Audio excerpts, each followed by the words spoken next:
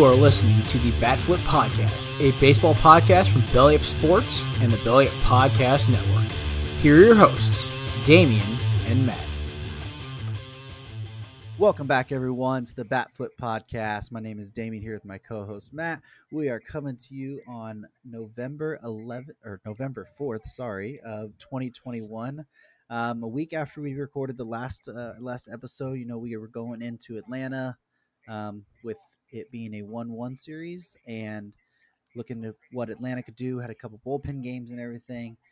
So we'll wrap up what the World Series happened in the World Series. But before we get to all of that, we have some small little moves happened since the season has ended. We'll go ahead and jump on with the first one of the Brewers signing reliever Trevor Gott to a major league deal. Yeah, so Trevor Gott is a guy who I don't think pitched in the majors this year. I think I read that he was in the minor leagues when he pitched this year, but he's a guy who, he's been around for a few years. His last innings in the major leagues were in 2020. This year he pitched in 41 and a 2/3 innings in AAA. Pitched really well in those innings. To a 386 FIP. He has a really good strikeout rate. Um, in the past, he spent time with Washington. In the big leagues, he spent time with Washington, the Los Angeles Angels, and San Francisco. Had a pretty good peripherals in 2019.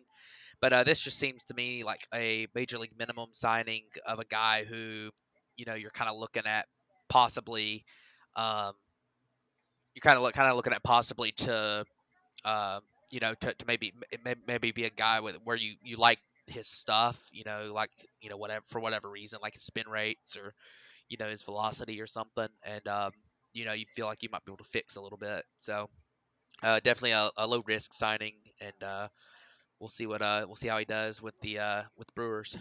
Yeah, and the Milwaukee's one of those teams that kind of just always find some bullpen pieces out of nowhere. So maybe they see something in Gott and that they can turn into a serviceable major league reliever.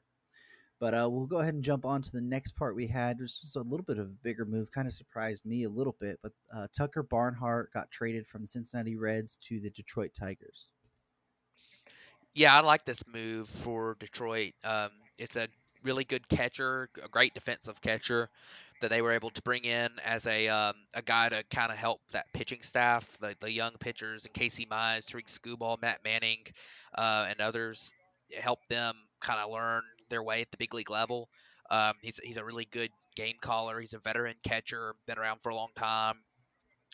He's put up pretty decent defensive numbers, through the last 3 years. And you've got the Cincinnati Reds have Tyler Stevenson waiting in the wings, so it was definitely worth the trade for the Tigers, who look like they might try to go make some moves to improve their big league club this offseason. So this would be the first of those moves right here. Yeah, and it didn't cost too much. The Tigers traded a 24-year-old prospect by the name of Nick Quintana. Has never played above single A, and this year hit 196 with a 329 on base. So maybe they, kind of a depth piece. Maybe they can see that they could find something in him. But for a catcher with a, I think he had like a $7.5 million option. It's, you're not going to get much for him anyways. So Yeah. But let's talk about the biggest move that's happened. At least this one actually happened before the season even ended, before the World Series, I should say, ended. And that's that the San Diego Padres hired their manager, hiring Oakland A's manager Bob Melvin. This is a really interesting move. Bob Melvin was the manager at Oakland from 2011 to 2021. Led them to a lot of really big time, to a lot of really big time seasons, especially when you compare the amount of talent on their roster to the results that they got. Did a great job there. Previously to that, he had been the manager of the Arizona Diamondbacks from 05 to 09 and the Seattle Mariners in 03 and 04. And this is a really interesting move that it sounds like basically Bob Melvin was that the A's just weren't really willing to pay him what he was going to make there. I believe he had an option. He may have it may have just been a mutual, I'm gonna, we don't really want to pay you anymore, and okay, well, I'm easily gonna find another job, so I'll leave type thing. But um, this was a really interesting move. And for San Diego, you get a guy who's a veteran manager who's been through the grind and has led teams to success. And I think that one thing that is missing from the Padres has been kind of that leader and that voice, um, that veteran voice and presence in the clubhouse that Bob Melvin can bring. Well, and with Bob Melvin as well. So talking back to the A's thing, they're going pretty much into a rebuild. And there had been talks, like you said, he had an option and kind of a thing that he wanted to, be on a winning team, and the Oakland respects him so much. I mean, I think he's the all-time leading manager in wins for a manager with the organization.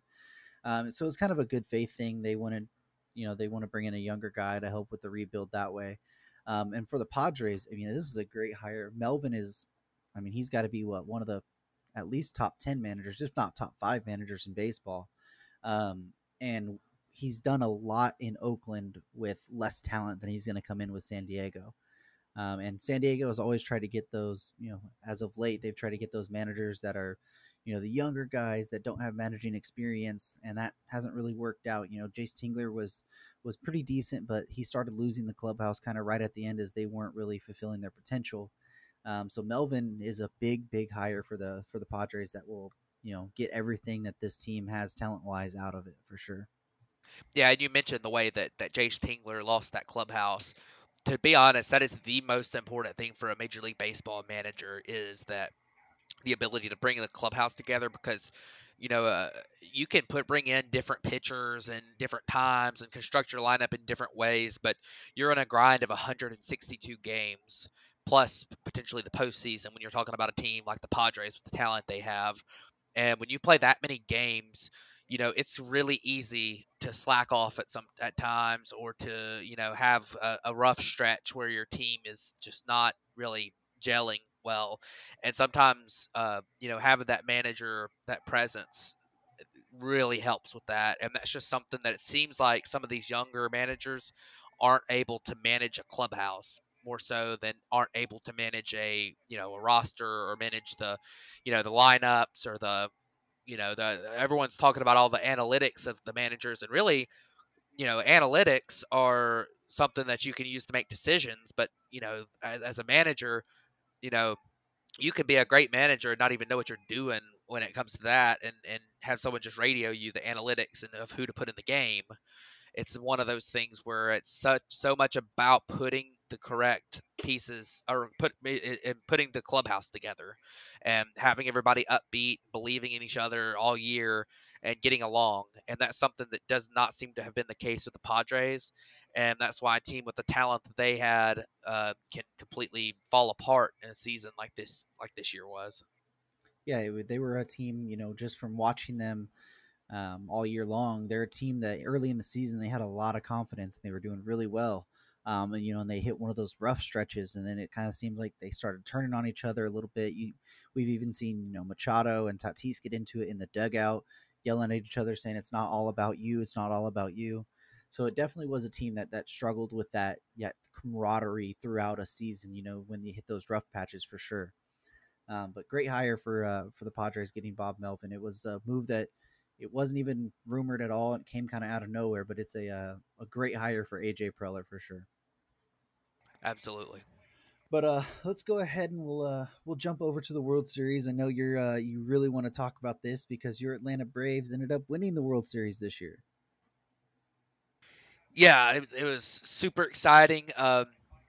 Huge deal for for so many people. The first thing is that um, just the kind of the relief of the Braves winning, because the drought that they had wasn't like a historic drought. It wasn't like the Cubs 108 years, or the Red Sox 80 plus years, or the White Sox, that kind of drought. But the fact that they had been there so many times in the World Series, or in the playoffs without getting there, and all the postseason collapses they've had Since 1995. They've been to the World Series twice, and they've been to the playoffs, I think, about 12 times since then, and have not won the World Series.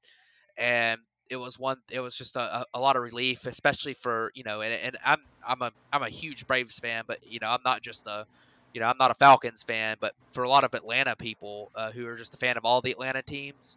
After what happened with the Falcons a few years ago and blowing their lead, I mean, the city of Atlanta hadn't won a championship since the last time the Braves won in '95. So, really that was a really big deal for the Braves to win that, and for the city and everything. And it's one of those things, of all teams to win it this year, with the amount of players and pieces that team lost throughout the season. It was pretty remarkable that of all years, for this to be the year the Braves were able to get it done after all those good teams could. Yeah, and especially I sent the thing earlier that I found, which just made it feel a little bit better. And we'll break down each game of how it went here in a little bit. But the just little touching thing that it stories in sports just kind of write themselves sometimes. And usually when you see a tragedy happen in some place, a team goes on a run because they're they're fueled by the city and they want to bring them together or whatever. For the Braves this year, they won 44 games before the All-Star break.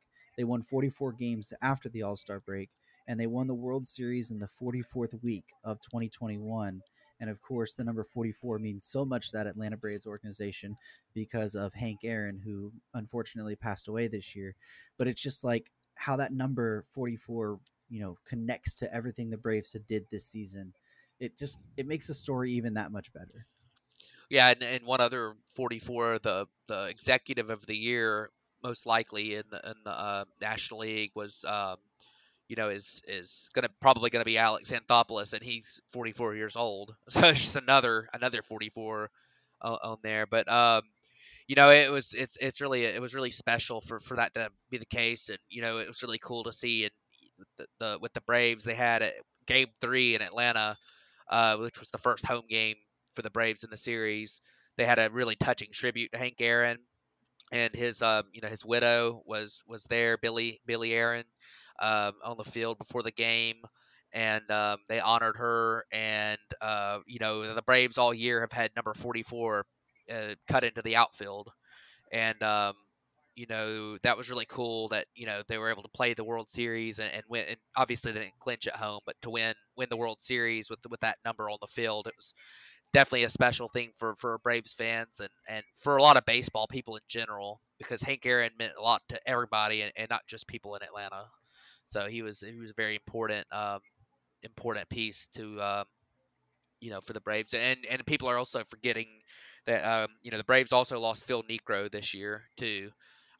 So obviously Hank Aaron was the bigger icon, but Phil Niekro was another big Atlanta Braves legend that was lost this year. So it was one of those things that was really cool to to kind of win it for them, for the Braves. But Yeah, well, let's go ahead and jump into breaking this series down from Game 3 on. It was Game 3, first game in Atlanta. Game kind of started off, it was pretty decent. 0-0 through the first, 0-0 through the second. Held the Astros, didn't score in the third, and then Atlanta scored the first run in the bottom of the third inning. yeah, Atlanta in that game able to manufacture a run. One thing that the Braves this season did was, they just hit home runs all year. I mean, they were just a home run. They were a slugging team. They were, I believe, third in the big leagues in home runs, um, and that was really important for the Braves. And of course, but sometimes in these World Series games against good pitching, um, you it's tough off of to just win off of home runs. And I think it was a big deal in that game for the Braves to be able to to manufacture that run in the bottom of the third. Um, I think Eddie Rosario and was a large part of that, and then Austin Riley got the hit, maybe, or Yeah, it I'm was not 100%. Riley doubled down the third baseline. Yeah, so that was a big deal in that game. And and then to support what was becoming a special outing for the Braves pitching staff. Yeah, Ian Anderson started this game, and I think he got pulled after the fifth, but he had a no hitter through 5 innings of this. And I did they allow a hit? It was in the seventh is when they allowed their first hit They allowed their first hit in the eighth inning. in the eighth inning. Okay, Um, so it was, yeah, so it wasn't a perfect pitching. It wasn't a perfect outing by the pitchers. The Braves, Ian Anderson walked 3 guys. I think he also hit Correa with a breaking ball. So he was a little bit shaky. His pitch count was getting up there, so they pulled him in the fifth inning and put in AJ Minter, who pitched great. And then Luke Jackson pitched a clean inning. But then in the eighth inning, of all people to give up the no hitter, was Tyler Matzik, but it was a pop up that dropped between Dansby Swanson and Eddie Rosario that really should have been caught, but I think, and it should have been caught by Rosario, but I think Dansby Swanson kind of ran out there and distracted him, and he wasn't sure if Dansby was gonna try to catch it. They didn't want to collide with him, and that's what kind of cost them the no hitter. But I believe it was the longest no hit bid in many years, maybe since like the early '60s or something. So which was pretty crazy against a team like the Astros. That was such a great offensive team. yeah. And so like you said, Ledmus Diaz got that hit off of Matzik in the eighth, and then they got out of the rest of that inning. And then in the bottom of the eighth, Travis d'Arnaud gave the Braves another run with a home run off Kendall Graveman to center field, and pretty much just did lock that game away because the Astros had no offensive. Um, uh, what's the word I'm looking for? They had a no offensive game plan really in that game. They were just kind of swinging at everything. So they only got 2 hits that game. Braves ended up winning that one 2-0, taking a 2-1 lead in the series. And then we go to game 4 where the Astros get an early run right in the first inning. Yeah, so game 4 was always going to be a bullpen game for the Braves. They had their top 3 lined up to start the series, and Charlie Morton, Max Fried, Ian Anderson. But then game 4, you just didn't know what was going to happen. So the Braves, what they decided to do was to start a lefty in Dylan Lee and to bring in Kyle Wright, who is an embattled righty that has pitched in the big leagues a decent amount over the last couple of years, but really struggled at times. And he's the guy who gave up the 10-run first inning last year to the Dodgers in the championship series, and he it had really been a struggle for him. And in the big leagues this year, he was awful in his very minimal work he got this year. But he went back down to AAA and pitched pretty well for the second half of the season. Kind of kept getting better, made some adjustments. Kind of started throwing a new curveball and stuff, and it's looked a lot better. So he got pulled up when Charlie Morton went down with the injury. He was the guy that got the call up to be on the World Series roster, and boy, did it pay off, because Dylan Lee was all over the place in the first inning. I mean, I think he walked 2 guys, gave up a hit gave up a run early, only got 1 out. And then Kyle Wright came in and he just mowed him down. Yeah, Kyle Wright looked really good in that in his game. So in his 4 2/3, he had, I think the only run he gave up was a home run to Altuve, if I'm not mistaken. Yes. He did have 3 strikeouts, 3 walks, but I mean, coming into that situation, especially after you had said his poor performance last year in the playoffs, not really pitching much in the major leagues this year, and to come in a big spot like that in the World Series game and give your team 4 2/3 innings of 1-run baseball, that's pretty huge, and then turn it over to that bullpen of Martin, Matzik, Jackson, and Smith to kind of help seal the deal off in this one. Yeah, so that was such a big deal for Kyle Wright. And then the Astros were up 2-0, and the thing that the Braves did in this game that I was really, really happy with, and the reason they won the game, is because instead of punting this game by putting in one of your long relievers when you're down by 2 runs late, the Braves said, okay, this is the World Series, this is a must-win game. we're going to throw our best guys. And, Chris Martin did come in and throw an inning who hadn't really been one of the Braves' best guys, but Tyler Matzik came in with a down by 2 runs. And that was something that showed to me that the Braves were really, really, really wanting this game. And it paid off because Tyler Matzik pitched a clean inning, and the Braves got a rally going with an RBI double from Austin Riley, and to get within 1 run. And then in the bottom of the 7th inning, they got a magical inning with a home run from off a Christian Javier, who had been pretty much untouchable in the postseason so far. Um, Dansby Swanson hit an opposite field home run after really not looking good at all the whole series. He had completely lost at the plate, and then right after that, very next hitter, Jorge Soler, who we will we'll hear from some more, hit a hit a go ahead home run and on just a line shot to left field. So it was a very very big moment, of course, with the playing in Atlanta with the home crowd and everything. It was really really cool, and the place was absolutely insane atmosphere, and it was really fun to see. And it was funny. I actually wasn't able to watch this game. I was on my until the very very end. I was on my way back. I was walking to my truck from the Auburn game, and uh, you could hear people yelling when Swanson hit his home run because people were still watching it at tailgates after the Auburn game. So thought that was pretty cool. Um, but yeah, Jorge Soler put the Braves in front, and then Luke Jackson and Will Smith came up big. Yeah, so the Braves are able to finish that game off 3-2, take a 3-1 lead in the series, and set up a game at home for Game 5 again with a chance to clinch the series.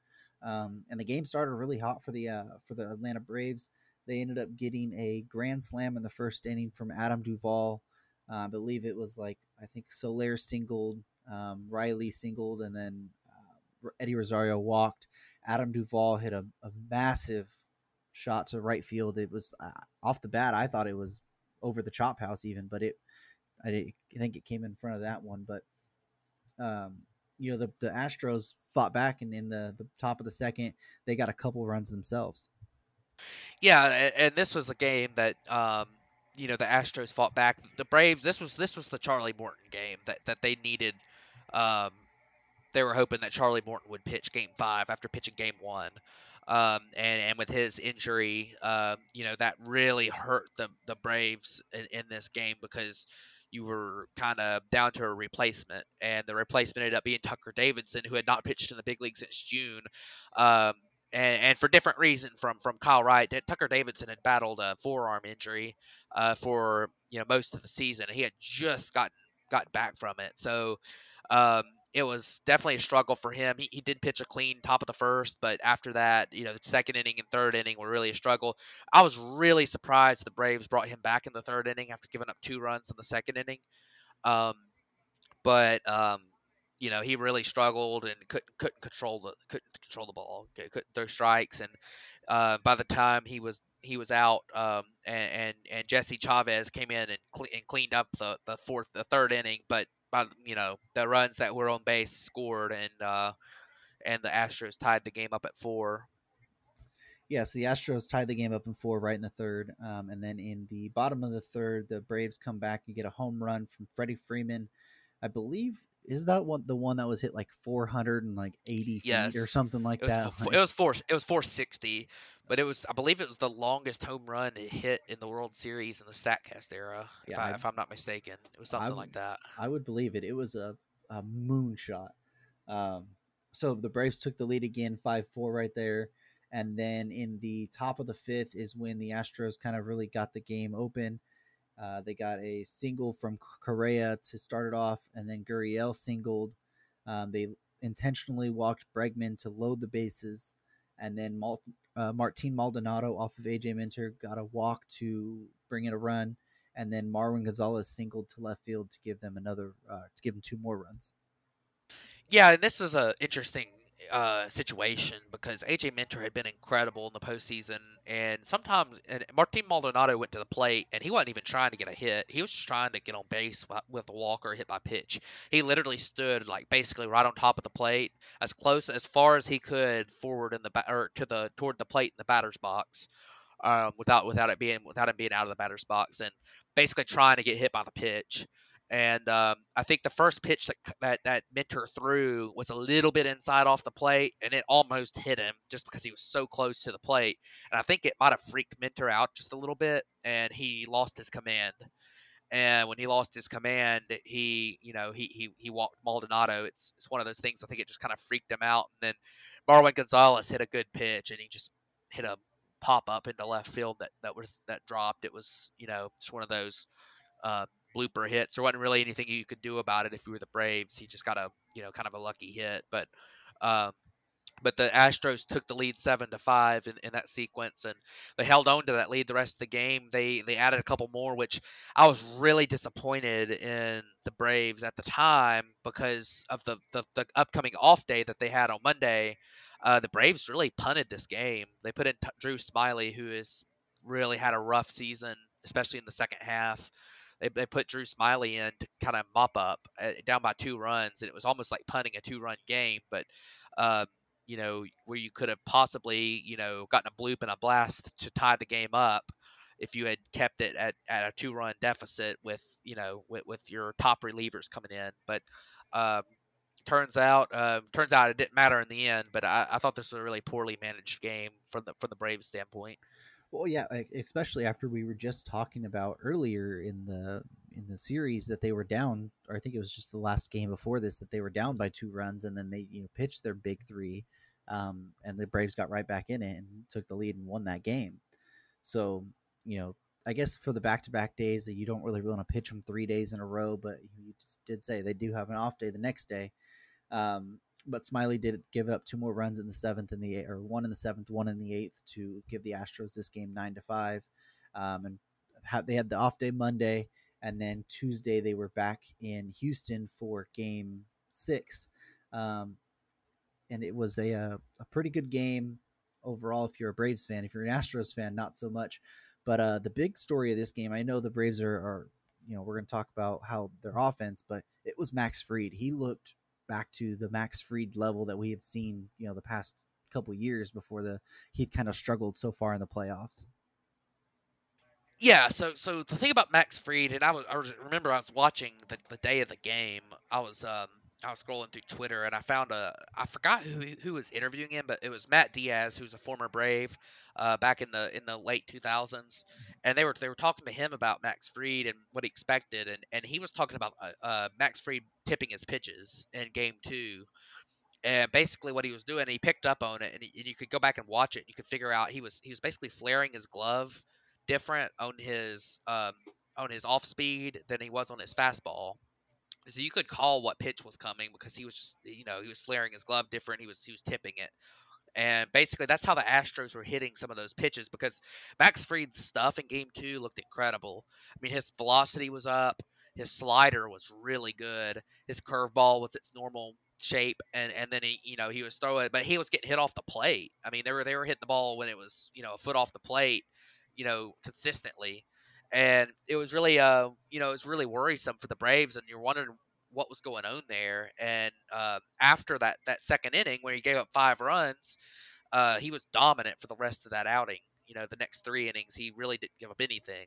So when you get back to Game 6, he had apparently he had figured out that pitch tip and to stop doing it, and then you kind of saw the real Max Fried and what he can do. And what he can do is shut down any lineup in the big leagues at when he's on. I mean, he's really good. He's got 3 spectacular pitches, and then his changeup was really a key in that game on Tuesday. He was throwing his changeup a lot more than normal, and it looked good. So he's a guy that is really a potential, and he's still getting better and better. But he's really a guy that's a potential ace in the big leagues, and pitched a phenomenal Game 6. Yeah, and I think we also even saw him, if I'm not mistaken, he hit his highest velocity he's ever hit in his career. What was it, 98 miles an hour or something like that? in this Yeah, game. he hit 98.4 Yeah. in the which was the fastest pitch of his career. So there's that. But Max Fried looked really, really good. We'll jump over to the offense now because the offense really got started in the top of the third inning. It was 0-0 all the way up until it. Ozzy Albies got a single off of Luis Garcia to start the inning. Darno flied out. Swanson flied out. Eddie Rosario walked, so you had a guy on first and second with 2 outs, and then Jorge Soler comes and hits a 3-run home run off Luis Garcia. Yeah, and that was just a great at bat by Soler. I think that the key to me in that sequence was that Ozzy Albies had struggled so much in the playoffs, and particularly in the World Series, and from the left side of the plate, and they moved him down the lineup, kind of, you know, was really upset with the way that he was approaching things at the plate. And he settled down and he was more patient and he was able to line a two strike pitch with a much better approach than he had been having into right center field for a base hit. And that's really where that got started, because once they got back around to Rosario had a really good at bat, drew a walk, and you get to Jorge Soler, who's been who's been really hot, um, and he just put up a great at bat. Fouled off a bunch of pitches. And then eventually, if you foul off enough sliders, and then they keep throwing sliders and they hang one, I mean, there's nobody I'd rather have at the plate against a hanging breaking ball after seeing 3 or 4 of them than Jorge Soler. That guy is just as powerful as they get, and he hit it out of the not just over the wall, but out of the ballpark. I mean, it was an absolute missile. And it was one of the biggest pimp jobs of all time as well. That because that was pretty awesome the way he threw the Yeah, bat he and turned was. around to the Yeah, he dugout. was. He knew it, and it was it was one of those that it was a great moment for the Braves and for Jorge Soler, and it was one of those kind of back-breaking moments in a postseason game, because playing in Houston, the crowd is just absolutely going crazy with 2 outs. You get them to a two-strike count, and it's one of those moments where they see all the towels waving and everything, and then it's just silent from the Astros crowd in Houston, and it's one of those moments that can really affect a big postseason game like that, more so than you would see in maybe a regular season game. Yeah, it really is. Take that away crowd out of it, and they're it'll really hurt the team. But the big I think the big blows to that is the Astros had already came back in the series from four nothing before, just a couple games before this, or I think it was the game before this actually. So Yeah, it was. they I think the big inning for the Braves, at least in this series, or this game, was the fifth inning when I think it was Swanson hit a home run off Christian Javier again, that scored Ozzy Albies, and then they brought in Blake Taylor to try and clean up that inning, and he ended up giving up a home run to Freddie, or a double to Freddie Freeman, sorry, to score Jorge Soler, and that really gave the Braves that 6-0 lead in the fifth inning. It kind of took everything out of it, and then the one just to cap everything off, which I think is the kind of feel good moment, is Freddie Freeman in the seventh hit a solo home run. At that point, I think everyone kind of knows that it's most likely over, and then just the look that Freeman has rounding the bases with his family. He says he sees them jumping up and down, and the smile that he has on his face. That had to be one of the coolest moments, at least for you as a Braves fan, and everything that Freddie Freeman means to that team to see in that moment. Yeah, it was so cool. And one thing is, for whatever reason, Freddie Freeman's been scrutinized um, about his ability to hit in the postseason, and this year he really came through, and mainly in getting that clutch hit. And he got that clutch hit in the series against the Brewers. And outside of the first 2 games of the Dodgers series, Freddie Freeman was absolutely on fire in the postseason. And last night, or Tuesday night, he that was such a big deal for him, and to be able to hit that home run. And it was really the dagger, because even in a 6-0 game, the Braves, as a Braves fan, after all the collapses and postseason trauma, and especially against an offense as explosive as the Astros, you're still nervous, But then when Freddie hit the home run, you were just like, this is, you really, it really felt felt a lot better. It felt good. You felt good about it at 7-0. So, it was a great, a great game for the Braves. You know, I grew up a Braves fan, and I live in Alabama, and I don't think too many people understand how large the Braves, not it just geographically, not necessarily in population, but just geographically how large the Braves fan base is, because of really the Braves are the only team in the South, and up until the 90s, when the Marlins and the Rays were put in, were created in Florida. um, the Braves were kind of the team of the Southeast for forever, and that home run and just that game meant so much to a lot of people, in the Southeast. It was really cool. So Yeah, and you can really hear that in like Dansby Swanson's voice after the series is over. He's a kid who had, grew up right close to Atlanta. Grew up a Braves fan, and then to play there his entire career. He kind of was breaking down emotional that what it meant to not just the team but to the fan base and to Atlanta itself after all the heartbreaks you had talked about through all their sports teams. Um, so it was good to see that. Congratulations to you for the Braves. Winning their first World Series in a long time, and now we get to move on to kind of looking what the season overall looked like in the game of baseball and kind of what we're looking forward to in this off season.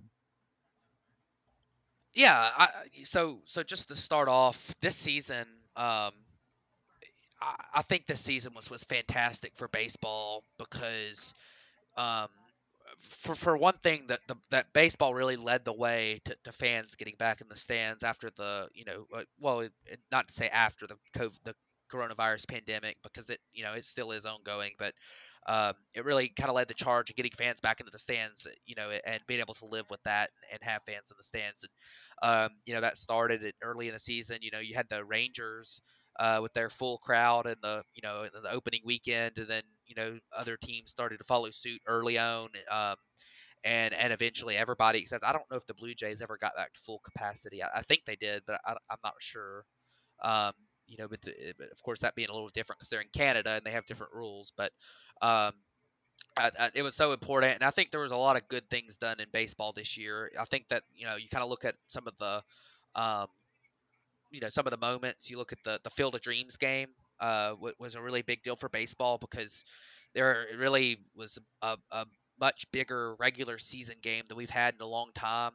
Nobody really had watched, or nobody really paid it that much attention to a lot of big national broadcasts in the regular season, and that was one that a lot of people watched. You had and it was obviously a great game as well. The postseason drew enormous TV ratings, which was really cool to see, because I think that last year people were a little bit upset with the TV ratings that were drawn by baseball, because people weren't out and about doing a lot of things last year, with kind of being stuck at home with the pandemic, and it was tough because a lot of what you could do was just watch sports, and nobody was really watching it, and people were really kind of upset about it. And I think that's something that really turned around this year. I think they said the TV numbers were up 10 to 15% in the postseason, which is really, really, really great. And that being, I think some of it was over 2019 as well. But it was a really fun season of baseball. We saw a record number of no hitters, which was interesting. I think that there was some good dialogue on the rule changes and stuff that possibly to come. Um, some of the bad things that you hated to see, as many injuries as we saw this year. A lot of star players got hurt. Ronald Acuna Jr. missing most of the season. Mike Trout missed most of the season. You had a couple of the Dodgers stars injured for a lot of the season. Um, it wasn't good to see so many players get hurt. Steven Strasburg's another guy, injured for most of the season. So um, that kind of sucked to see. But overall, I think this was a great year for baseball, and I think that if the correct moves are made, especially with the upcoming collective bargaining agreement, hopefully that gets done quick, because I think baseball is building a little bit of momentum going forward. And I think the biggest thing going forward is the marketing of the sport, and for the players and the players and the and the owners to agree and not get in each other's way of this of the future of baseball, because I think that after the little bit of the momentum that's gained this year, if you start have a work stoppage and you miss the start of next year, that's going to take all the good stuff that happened in baseball this year and throw it out the window. So hopefully that we come to an agreement pretty early, and I'm really excited with how the season went. Obviously, as a Braves fan, it was a great story to have the Braves win with the way that the season went for them, and I couldn't be more excited about that. But good year for baseball in general. Yeah, it really was a real bounce back year for baseball. Like you said, a lot of the numbers with being down, and just the everything that kind of had happened last year. With a lot of fans were upset with the way the expanded playoffs were going, and a bunch of stuff just last year didn't feel right to a lot of people. It wasn't a normal season. Even with the 60 games and the dispute between the players and the commissioner and then the owners of how many games you were going to get and how many wanting to push stuff back, and at times even thinking that the season was going to be canceled. To come back this year, be able to have a full 162 game season, to have like a normal playoff system back where it's the one wild card game like they all want. It's the all the drama you can have. The stands are packed again, and to have that back to normal per se, it just it was like a healing moment for everybody. And you can't go into having that one season after 2020 coming back 2021 being so strong and then have a work stoppage at the end of 20 or, at the end of 2021 looking to 2022. So it's very vital that they get a deal done really soon. Like you said, there's talks that if it's not within the next month, they could have a labor strike and stuff. But we'll talk about that more as that happens. But like you said, it was an amazing season. It returned to normal for everybody. It sucked that so many injuries happened, but we kind of expected that, honestly, coming into the year. Everybody said going from 60 games back to 162 games every single day, it was going to cause more soft tissue injuries. It was going to cause more arm issues for pitchers. Um, and then we had the crackdown on the sticky substances or whatever that, might be attributing itself to more arm issues for pitchers. It was, we've heard with Tyler Glasnow saying that was a case with his injury. But overall, it was a really, really great season for baseball in general. The numbers are back. There's momentum, and they just have to make sure that they keep making the right changes and that we don't get into some, who's the bigger man scenario this offseason between the players and the commissioner and owners.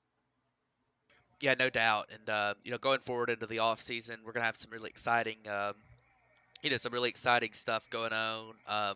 Big free agent class, and several pretty high profile players possibly being on the kind of on the trading block. And it's going to be a very interesting and wild offseason, especially with all the shortstops in this year's class with Baez, Correa, Seager, and Story and Simeon. others, Simeon. Yeah, there's so many good shortstops in this year's class, and it's going to be really interesting to see how that shakes out. And then obviously you got other guys. You got Freddie Freeman, who I think most people are expecting to return to the Braves, but it's not a sure thing. He's currently a free agent right now, and you got so many: Kenley Jansen, Clayton Kershaw, Max Scherzer. Um, there's just so many top high profile free agents, and you hope that this year, that work stoppage and stuff doesn't kill the free agent class um, and really hurt things. But definitely going to be a very interesting offseason. I'm sure we'll preview it here at some point in the next week or two, and with one of our next episodes, and we'll definitely have some. We're going to have some awards at some point that we'll be talking about, and some of those deadlines are coming up soon. I mean, you got the non-tender deadline, I believe, is what, December 2nd, um, and then you've got we got the options and the qualifying offer deadlines here in the next week. So definitely very, very, very interesting to look at. You might also see some free agents sign early, but very exciting season for for Major League Baseball, and hopefully things go smoothly in the off season with the CBA, and we'll get right back to it here in just a few months. Yeah, I wouldn't be shocked at all to see some players sign early to just get that out of the way and not have to worry about if there is a lockout, and then whenever that lockout comes back, trying to find a deal before spring training. So I wouldn't actually be surprised that if we had a quick moving free agent market right away. But also we have a name change that's happening. So now the Indians are now officially the Cleveland Guardians. So that's going to be something we're going to have to get used to. But like you said, qualifying offer deadline Sunday. I believe, and the option deadline's the next couple days. So we'll have a ton of information to fill you guys in on next week, and we'll get on a more consistent uploading schedule. I know we've been bouncing between Tuesdays and Wednesdays and Thursdays and Mondays some days, so we'll get back on our normal schedule of Tuesdays. It's just with the postseason and both of us having teams that are going deep in the postseason. We want to be able to watch those games and watch as many games as we can and bring you guys enough information up to date. But we'll get on a more consistent schedule for that for sure. But you got anything else you want to wrap up on real quick? Don't think so. Just obviously thrilled for the way that the season turned out for my Braves, and super exciting, and hopefully they're up there for years to come. They should have a really good opportunity to return here in the next few years, and I think it's very just very exciting for me and for my fellow Braves fans. I think it's it's just so cool to be in this, be in the position of being the World Series champions at the end of the season. So We get it. The Braves won, Matt. I'm hey, just messing with you. I could be gloating worse than I have been. So But all right. Well, thank you guys for tuning into this episode of the Bat Flip Podcast, and we'll catch you guys next week.